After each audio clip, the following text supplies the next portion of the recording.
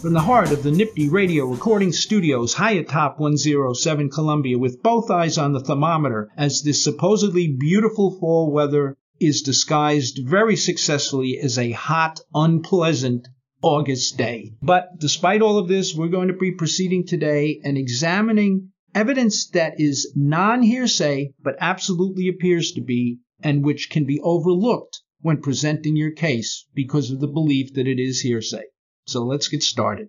There are many hearsay exceptions to the basic evidentiary rule that a hearsay statement is not admissible at trial, such as when the statement is an admission or an excited utterance or pedigree material.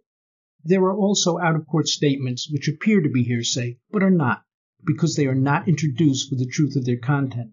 Such statements are introduced to merely establish that they were said, or to establish the state of mind of the declarant, or to show the effect of the statement on a person who heard it, or to complete the narrative of events in order to avoid confusion on the part of the fact finder. An example of this final point can be found in People v. Parson, a First Department case from 2012. The court wrote, "The citizen witness, a caseworker for a foster care agency, testified at trial, but his child passenger, a client of the agency, did not.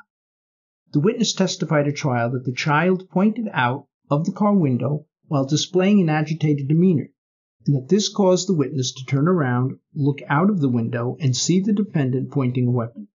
The child's demeanor and conduct did not constitute a nonverbal hearsay declaration because they were not intended to assert facts or convey information. At most, the child conveyed a direction to look out of the window. In any event, even if the child's behavior constituted a nonverbal declaration, it was not offered for its truth.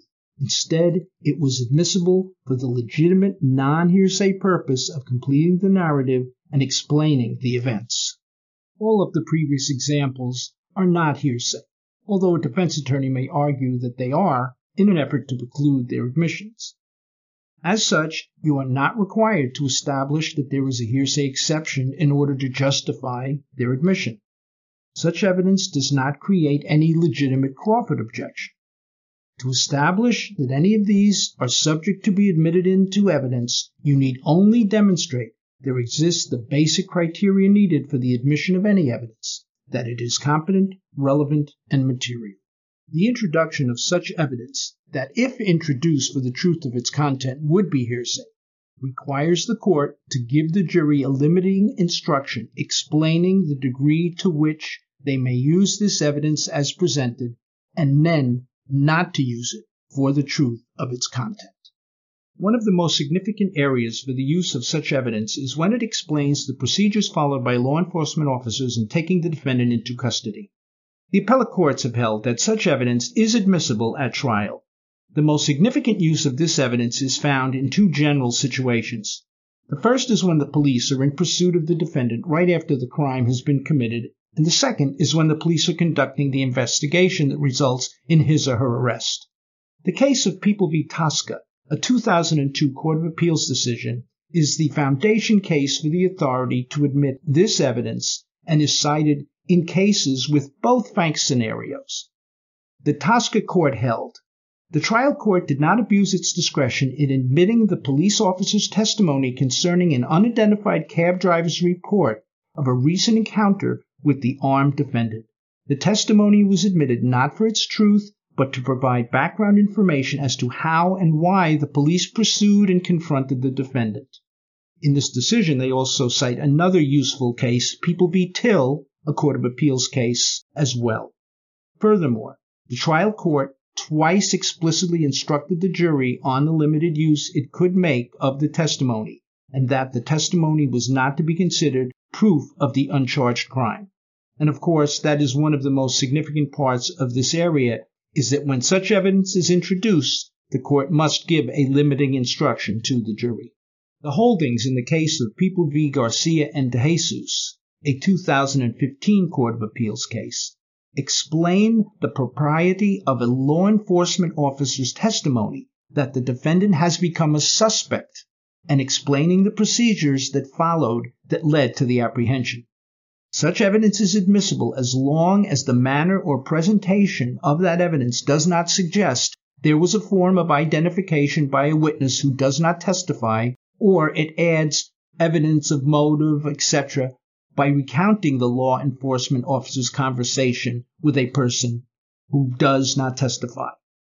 The Garcia case had these errors and was reversed, but the case of DeJesus only introduced the fact that DeJesus was a suspect without any improper inferential testimony, which would have violated the right of confrontation.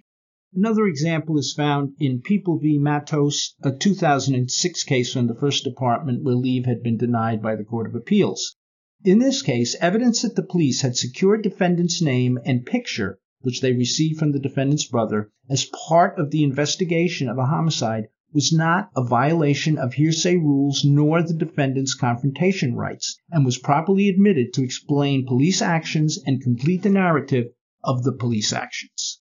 The court wrote, "Were we to review defendant's hearsay and confrontation clause challenges to a detective's testimony regarding certain investigatory steps he took, we would find that the testimony was not received for its truth, but for the legitimate non-hearsay purpose of completing the narrative and explaining police actions." Another example of something that is not hearsay but appears to be is the introduction of the description of a perpetrator given by a witness to law enforcement officers. It is, rather, evidence that is admitted to assist the jury in determining the reliability of the witness's identification of the defendant by comparing the description given by the witness with the defendant's appearance. This is what's known as the Huertas rule, coming from the case of People v. Huertas, a 1990 Court of Appeals decision. In addition to the witness being permitted to testify to the description he or she gave, a law enforcement officer is also permitted to testify to the description given to him or her by the witness. This was held to be appropriate in People v. Smith, another Court of Appeals case addressing Huertas in 2013. Law enforcement officers testifying to a victim or eyewitness's identification of the defendant has been and continues to be, when introduced for the truth of its content, impermissible bolstering, and in some situations can be a major component of a reversible error. However, when a law enforcement officer testifies to such an identification to complete the narrative of events leading to the defendant's arrest, this is not considered impermissible bolstering because it is not direct evidence. It is rather introduced to give the jury the full picture of what led to the defendant's arrest and to explain the police conduct. In the case of People v. Rosenberg, a First Department case with leave denied in 2013, the court wrote, "The testimony was admissible in any event as background evidence completing the narrative. So, in many cases, it is now permissible with a strong limiting instruction from the court for the officer to testify the witness made an identification of the defendant. This makes the presentation of evidence much clearer and reassuring to a jury. But again, in all of these situations, please do not forget the fact that the court is required, in most situations where the evidence could be considered hearsay, to give the limiting instruction and the purpose for which the evidence is being introduced. Please be sure to take a look at the written version of today's nifty practice tip that is just chock full of case law authority and a few statutory authorities as well. Also, see the expanded memo entitled Hearsay, Statements That Are Not But Sound Like It, that can also be found in the Prosecutor's Encyclopedia. As always, we want to thank our crack producer and weatherman extraordinaire, Jonathan Marconi Crispino. To all of you out there, be well and stay ready, my friends.